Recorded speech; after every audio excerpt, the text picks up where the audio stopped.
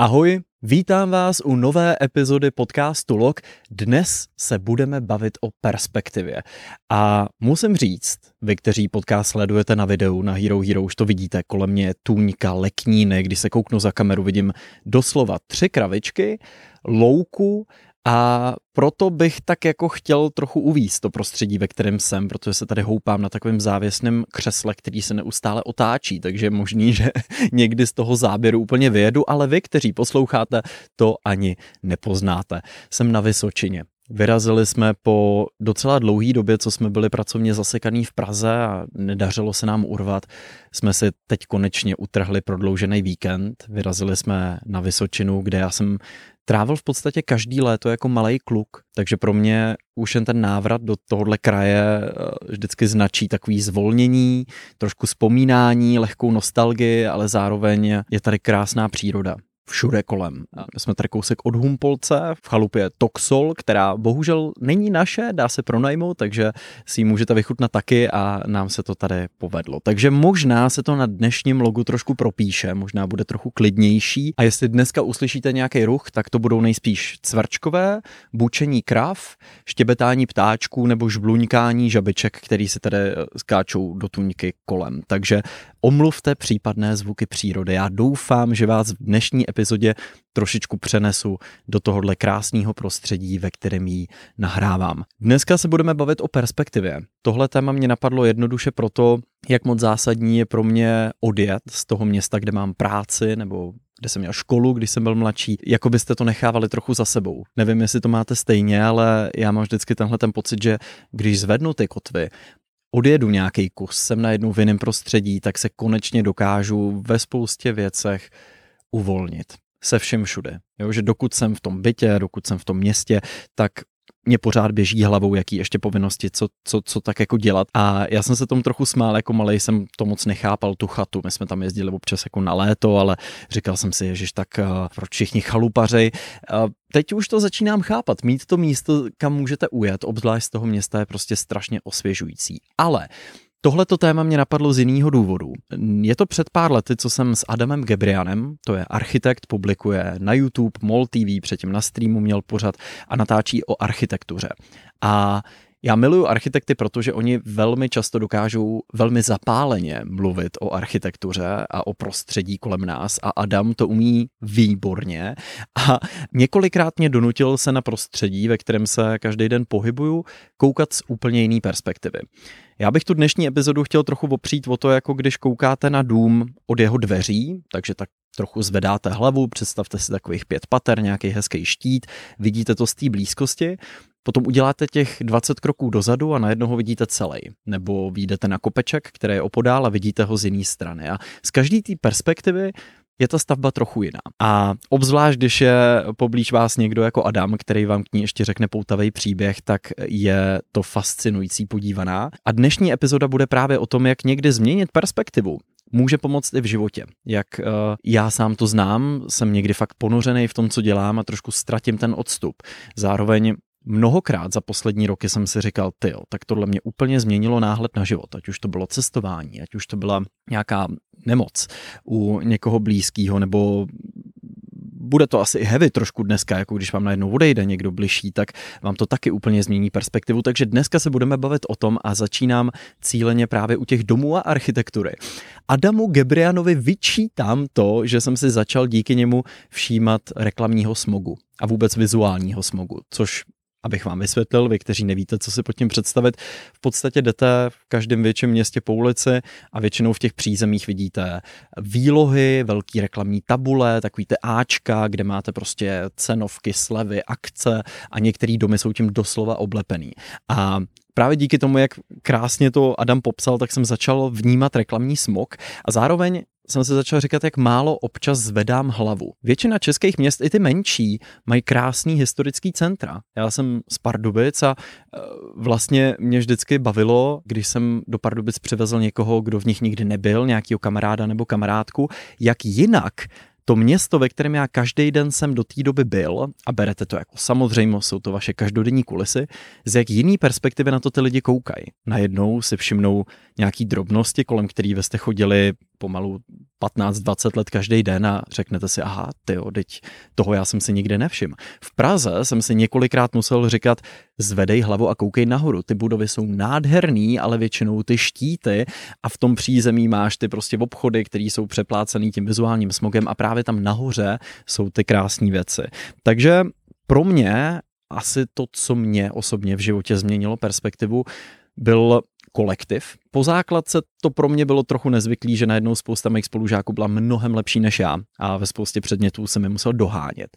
Ale ještě mnohem víc mě perspektivu samozřejmě upravilo to, co čeká většinu z nás, a to je, že se stěhujete na vysokou školu do jiného města. A já jsem se přestěhoval do Prahy a musím říct, že po těch letech si říkám, že je vlastně super vyrůst v nějakém městě a potom se třeba za školou nebo za prací přestěhovat do nějakého většího, protože nejenže už nejste u těch rodičů, stavíte se trochu na vlastní nohy, ale zároveň poznáváte nový lidi v novém městě, nový čtvrti, nový podniky a je to v podstatě, já to vždycky říkám, jako prozkoumávání takové mapy. No a zároveň, když se po nějaký době, co už v tom novém městě žijete, vrátíte do vašeho rodiště, tak ho najednou vidíte úplně jinak. Jak je vlastně neuvěřitelný, jak rychle se nám může změnit ta perspektiva, to vnímání věcí, a já miluju vracet se na místa, kde jsem byl jako malej, který vždycky, když na ně vzpomínám, tak v těch vzpomínkách mám pocit, že byly jako velikánský. Znáte to? A pak se tam vrátíte v tomhletom věku a najednou si řeknete, že to je úplně titěrný, mrňavý a tak mi to přišlo jako obrovský jezero a je to tady malá tůňka nebo něco takového. Takže opravdu, ať už je to nový kolektiv, stěhování a nebo potom možná i ten běh tím životem a to, že trošku zestárnete, to všechno nám tu perspektivu mění. Nemůžu jinak, než se v této epizodě zastavit u cestování. Mý velký vášně, o cestování jsem psal ve své knížce, určitě znáte i některé moje cestovní vlogy. Málo co mi změnilo perspektivu toho, jak vnímám každodenní život, lidi kolem sebe, realitu, ve které tady v České republice žijem, tak moc jako cestování. Když jsem začal vydávat ty první cestovní vlogy a o cestování mluvit, tak mě spousta mladých lidí říkala, a já bych chtěl taky cestovat, já bych chtěla taky cestovat. Já jsem vždycky říkal, no ale to já jsem pořádně začal třeba až ve svých 16, 18, že mi trvalo dlouho, s rodičema jsme jezdili po Česku a se školou jsme jednou teda byli v Británii a jednou v Itálii, ale kolem sebe máte pořád takovou tu bublinu. Ať už jsou to vaši rodiče, ať už jsou to vaši spolužáci, je tam ten učitel nebo někdo, kdo vás tím místem provádí. Vy neustále kolem sebe vlastně máte trošku tu vaši komfortní zónu, kdežto ten první výlet, který jsme tehdy podnikli s kamarádem Martinem a později s dalšíma kamarádama, kde jsme letěli do Hongkongu, to byla moje první daleká cesta. Sice ano, máte kolem sebe ty kámoše, ale je to hodně o tom, jak si to chcete poskládat, ten výlet, co tam chcete vidět. Dorozumíte se, to je samozřejmě obrovská výhoda, když ovládáte aspoň trochu angličtinu, tak skoro v každé zemi, nebo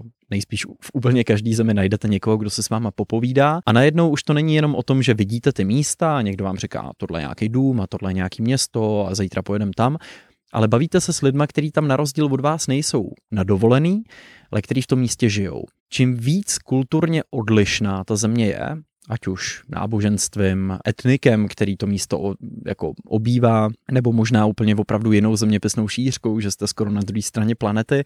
Nemusí to nutně tak být. Jo? Třeba svým způsobem i Balkán nebo východní Evropa může být v něčem hrozně zajímavá, nebo Kazachstán, země jako Kazachstán, který nejsou zas tak daleko, není tak drahý se tam dostat a můžete tam zažít přesně tohleto, že se bavíte s lidma, kteří jsou opravdu z odlišného prostředí a vy najednou vidíte, jak pro ně vypadá ta jejich existence. A vy na základě toho si říkáte, dobře, tak tady spousta věcí, kterou mě tenhle člověk popisuje, já beru jako samozřejmost. Já beru, když jsme byli třeba v Iránu, bavili jsme se tam, jak já často rád říkám, jedna vrstevnice moje, kterou jsem tam potkal, měli jsme tolik společných témat, že jsem si říkal, tak já si s ní mám víc co říct, než tady se svojí sousedkou, která je v mém věku.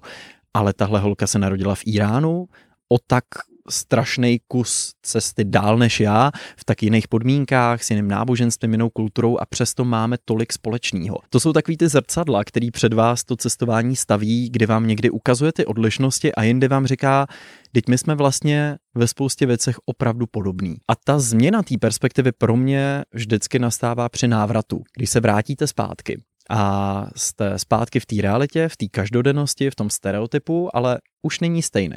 Už je v něčem jiný. Už tam máte tu vzpomínku, ten zážitek a často se k tomu můžete vracet. vždycky říkám, investice do cestování je prostě investice do zážitků a zkušeností a otevřeného srdce. Takže pro mě je třeba cestování něco, za co velmi rád utrácím peníze, nikdy mě to nemrzelo, nejradši cestuju s lidma, který mám rád a je to proto, že se učím na věci koukat z jiný perspektivy. Při 3. měsíci v Americe už jsem vnímal, jak jinak vnímám ty každodenní kauzy, které se u nás děly. Z takový dálky, ale možná i tím, že se najednou bavíte s jinýma lidma, s trochu jinou mentalitou, řešíte každodenně trošku jiný věci a najednou vidíte tu vaši zemi z lehkého odstupu a říkáte si, dobře, tak na tomhle opravdu záleží, tohle jsou ty důležité věci, ale je tohle opravdu tak důležitý, jak to ty lidi třeba hrotějí na těch sociálních sítích a najednou sami na sobě pozorujete, jak jinak na tu realitu koukáte. Takže to je takový první bod a první téma té dnešní epizody a to je cestování, ale jak jsem už zmiňoval na začátku tady s tou chatičkou na Vysočině a pohledem na ty 3 kravičky, který se ke mně stále přibližujou, takže buď je zaujala dnešní epizoda, říká si tak holky, pojďme si to poslechnout, budeme tady koukat na věci z jiný perspektivy.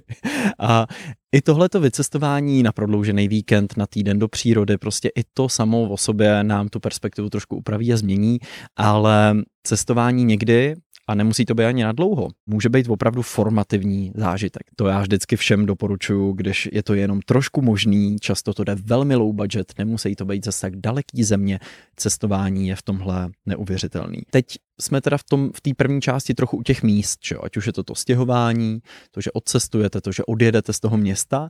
Ono ale někdy my tu perspektivu můžeme trošku ztratit i vůči sobě samým.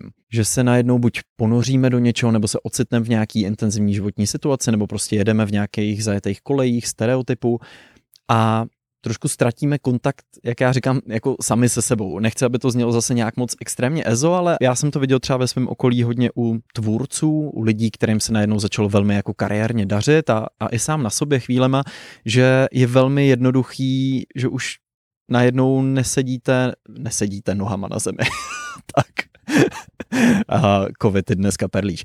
Nestojíte nohama na zemi, že prostě hrozně jednoduchý najednou ztratit trošku ten kontakt s tou realitou a začnete si nějak připadat a pokud ve svém okolí nemáte ty kamarády nebo přítele, přítelkyni, partnera, partnerku nebo rodinu, který jsou vám takovou tou kotvou a jsou vám schopní v pravý čas říct, hele, teď se možná chováš neúplně ideálně, možná se nad tím trochu zamysli.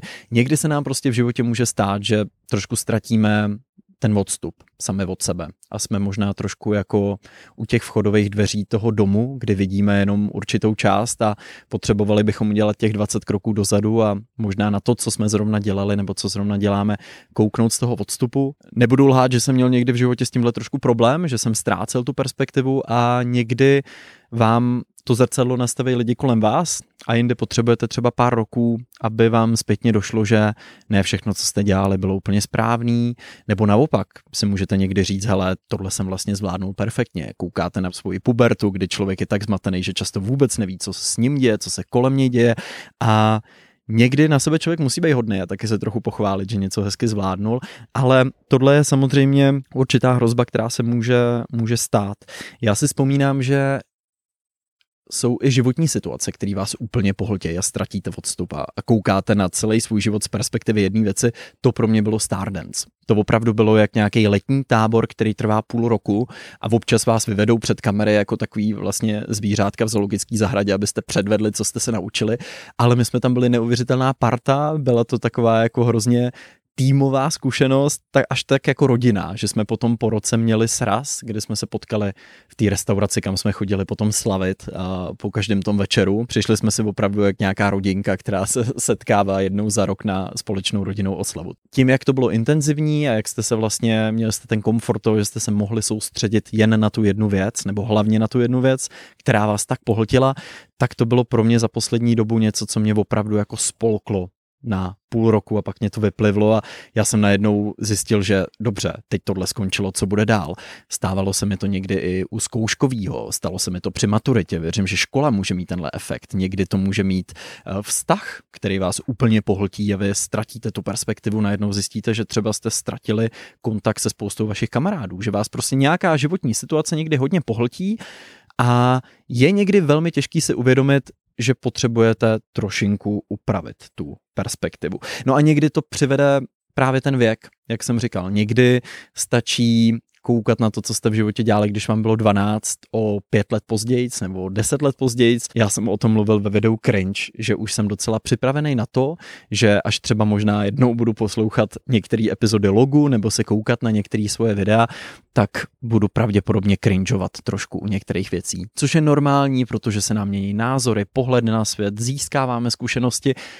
A hádejte co, s tím se mění ta naše perspektiva, kterou získáváme trochu jinou. A zároveň se hodně často mluví o těch věkových rozdílech, že jsou mileniálové, generace Z, pak tady generace Y, X a já nevím, všechny písmenka, generace A, to je na hřbitovech už někde. Ježiši Kriste. To si asi neříkal generace A. To byli pralidé, neandertálci, kteří řešili věkové rozdíly. Kovy, kam se to dostal? Pro boha. Já myslím, že se začínám tady velmi uvolňovat v prostředí chaty a ty krávy jsou ještě blíž teďka. Já myslím, že za chvilku se do těch ruchů, těch cvrčků tady přidá odfrkávání krav. Co jsem vám chtěl říct, abych se vůbec vrátil k té své stěžejní myšlence, že mně někdy přijde, že ty rozdíly mezi různýma věkovými skupinami jsou vlastně docela logický. A vždycky to uvádím na jednom příkladu, jako snažím se do toho nějakým způsobem vžít nebo vcítit, anebo vzpomínám, jak jsem se bavil s babičkou a s dědou o tom, protože mám starší prarodiče a oni oba zažili válku. Je vlastně zajímavý vidět, jak pro lidi, kteří mají nějakou takhle silnou životní zkušenost, obzvlášť třeba z let, kdy byli mladší, jak jinou perspektivou potom můžou vnímat celý zbytek svého života. Jak moc se vám přesune ta škála toho, co vidíte jako zásadní problém, co vidíte jako malichernost, jak moc vás takováhle zkušenost v životě může ovlivnit. A pro naše rodiče, nebo možná v případě některých z vás prarodičů, podobný zážitek je s minulým režimem, že jo? S tím, že zažili období nějaký nesvobody, totality, to, že jsou na některé věci možná citlivější než my, který jsme se už narodili do svobodného světa. Mě rodiče hodně vyprávěli o minulém režimu, naše rodina, obzvlášť jako pradědečkové, tak byli hodně perzekovaný tím minulým režimem nebo obecně komunistama. Takže slyšíte hodně příběhů, ale nezažili jste tu dobu. Můžete se do ní nějak jako zkusit vcítit, ale není to tak, že byste si ji sami prožili. A myslím si, že tím pádem úplně logický, že každá generace je trochu odlišná, protože má trochu jinou perspektivu. Já si myslím, že třeba naše generace bude hodně formovaná tím, že jsme zažili covid a že jsme zažili lockdowny a že jsme zažili nemožnost toho se potkávat, se bavit a zároveň ten strach z toho, že přicházelo něco neznámého. Chvíli jsme se báli, jak to tady bude, prostě kolik z nás tady už za rok nemusí být, pak jsme zjistili, že to naštěstí není zas tak závažný, ale tahle ta zkušenost té nejistoty, té sociální izolace a toho všeho kolem si myslím, že i nás bude jako generaci formovat. A za 10 let tady budou mladí lidi, kteří tuhle zkušenost mít nebudou, nebo kteří se třeba covid tak dobře pamatovat nebudou, nebo ho vůbec nezažijou. Dovedete si to představit, až jednou budete třeba vašim dětem nebo vnoučatům vyprávět, no a to jsme nemohli jezdit mezi okresama a museli jsme nosit roušky a nemohli jsme do školy a oni, no tak to bylo super, ne? No to právě, že to vůbec nebylo super. To si toho vaš, Jaruško, že můžeš chodit do školy. No už slyšíte ty vaše prarodiče a rodiče, takhle jednou budeme znít my. Ale ta naše perspektiva, se kterou potom asi uvidíme každou další takovou věc v životě, nebo nevím, nějakou podobně velkou výzvu, která bude přicházet, my ji uvidíme z perspektivy lidí, kteří něco podobného zažili. Ta perspektiva bude logicky úplně jiná, než ta, kterou budou mít třeba mnohem mladší lidi. Takže myslím, že tohle téma se dá dobře vztáhnout i na ty generace, a možná pochopení toho, proč ty generační příkopy máme. Je to docela logický. Jsme prostě trochu jiný a do určitý míry nás formuje ta doba, ve který třeba vyrůstáme. No tak já jsem teda dneska tady, krávy jsou ještě o několik kroků blíž. Já myslím, že opravdu moje dnešní filozofování tady zaujalo místní faunu i floru. Myslím, že ten leknín během dnešní epizody vykvetl ještě trochu víc. A upřímně závidím vám, který na dnešní epizodu koukáte, že můžete tady vidět. Já vám potom na konci ukážu, ještě vám udělám takový mini vlog na Hero a ukážu, jak krásný to tady je. Mám tady ještě zdraví napsaný. Jsem si udělal takový poznámky, protože se znám, jak funguje můj mozek a abych tady už byl podle mě o 6 témat někde dál, takže zdraví je pro mě ultimátní uzemňovák. Nebo já nevím, jak to říct. Jako v ten moment, kdy nemůžu mluvit z vlastní zkušenosti, ale kdy vidíte ve vaší přímé blízkosti nebo ve vaší rodině někoho, kdo má najednou nějaký podobný zdravotní třeba problém, tak vám to ukotví všechny ty jiný problémy, každodenní problémy, ty věci, které nám normálně přijdou strašně zásadní, do úplně jiného kontextu. Najednou je vidíme z úplně jiné perspektivy. Jak se říká, člověk, který je zdravý, má 62 problémů, člověk, který je nemocnej, má jenom jeden. Nebo přání. To se říká někdy jako přání. Tak mně přijde, že tohleto, nebo možná právě i lidi, kteří, jak se někdy říká, třeba přežili svou smrt nebo překonali nějakou chorobu, potom na tu realitu taky prostě koukají z trochu jiný perspektivy. A možná, jak občas slyším, mluví o tom, že jsou v takovém tom vypůjčeném čase v uvozovkách, že dostali ten čas navíc a přistupují k němu možná s nějakou pokorou nebo větší radostí a větší uvolněností. A tohle samotný paradoxně já třeba vidím u neteře a synovce, jak když si já trávím hodně času, a to není o zdraví momentálně, ale spíš o tom, jak ta perspektiva dětí v náhledu na tu realitu kolem nás je úplně jiná než ta naše. Jak je vlastně někde taková hrozně čistá, čirá, upřímná. Já strašně rád jako bavím s neteří a se synovcem a ptám se jich na věci a poslouchám je, naslouchám jim a beru to, co mě říkají, extrémně vážně, protože ty děti v sobě prostě ještě nemají zabudovaný takový ty filtry, co jako je slušný říkat a není slušný říkat, takže někdy vám řeknou věc, kterou fakt nechcete úplně slyšet, ale říkáte si, hele, oni to tak upřímně vnímají. Je to nastavený zrcadlo, který mě taky může pomoct koukat na ten svět s trochu jinou perspektivou. Takže možná si občas mrknout na ten svět i těma dětskýma očima není úplně od věci, protože ten pohled je někdy opravdu fascinující. Zajímá mě, jak to máte vy. Jestli jste zažili v poslední době něco, co vám perspektivu změnilo. My jsme před pár epizodama popisovali, jak těžký někdy z něčeho odejít, tak to je samozřejmě taky věc, kdy musíme udělat těch pár kroků dozadu, říct si dobře, jsem v nějaký situaci, možná v ní nejsem úplně šťastný, jak se z ní dostat pryč. A mě zajímá, jestli jste v poslední době prožili nějakou takovouhle věc, která vám změnila perspektivu, nebo se třeba ohlížíte za nějakým svým životním obdobím a vidíte ho z úplně jiného náhledu, a nebo máte možná i nějaký trik, jak já jsem na začátku zmiňoval, že mě takhle někdy pomáhá cestovat, nebo se bavit s přáteli, který vám nastavují zrcadlo, nebo se občas pokecat s dětma, tak jestli vy máte nějaký takovejhle trik, který vám občas pomáhá udělat těch pomyslných 20 kroků dozadu a vidět buď to svoje já, nebo to, jak se chováte, nebo to, jak fungujete, nebo to vaše okolí z trochu jiný perspektivy. No, já doufám, že vám dnešní epizoda přišla stejně zajímavá jako tady těm stračerám, který už teda teď odcházejí, protože pochopili, že gro dnešního téma ještě vyčerpáno, že tato středa a log, který každou středu vychází, se pomalu chýlí ke svému konci a já se za malou chvíli uchýlím tady do sauny, protože nahrávám na terase sauny. Jak jsem říkal, byl bych rád, kdyby to byla moje chalupa, ale to neznamená, že tady během toho krásného prodlouženého víkendu nevyždímu z té přírody, sauny, chalupy, tůňky úplný maximum možného. Já doufám, že vy maximum možného vyždímete z dalších dnů a třeba vám dnešní epizoda pomohla koukat na situaci kolem vás trošku jiný perspektivy. A doufám, že se mi k vám povedlo dostat trošku té atmosféry, která je tady úplně nádherná. Díky, že jste poslouchali dnešní epizodu, těším se na vás zase příští týden a rovnou pro vás, který na dnešní epizodu koukáte na Hero, kde moji tvorbu můžete podpořit, jdu natočit takovej krátkej pohled do prostředí, ve kterém jsem pro vás dneska podcast nahrával. Mějte se krásně a ahoj.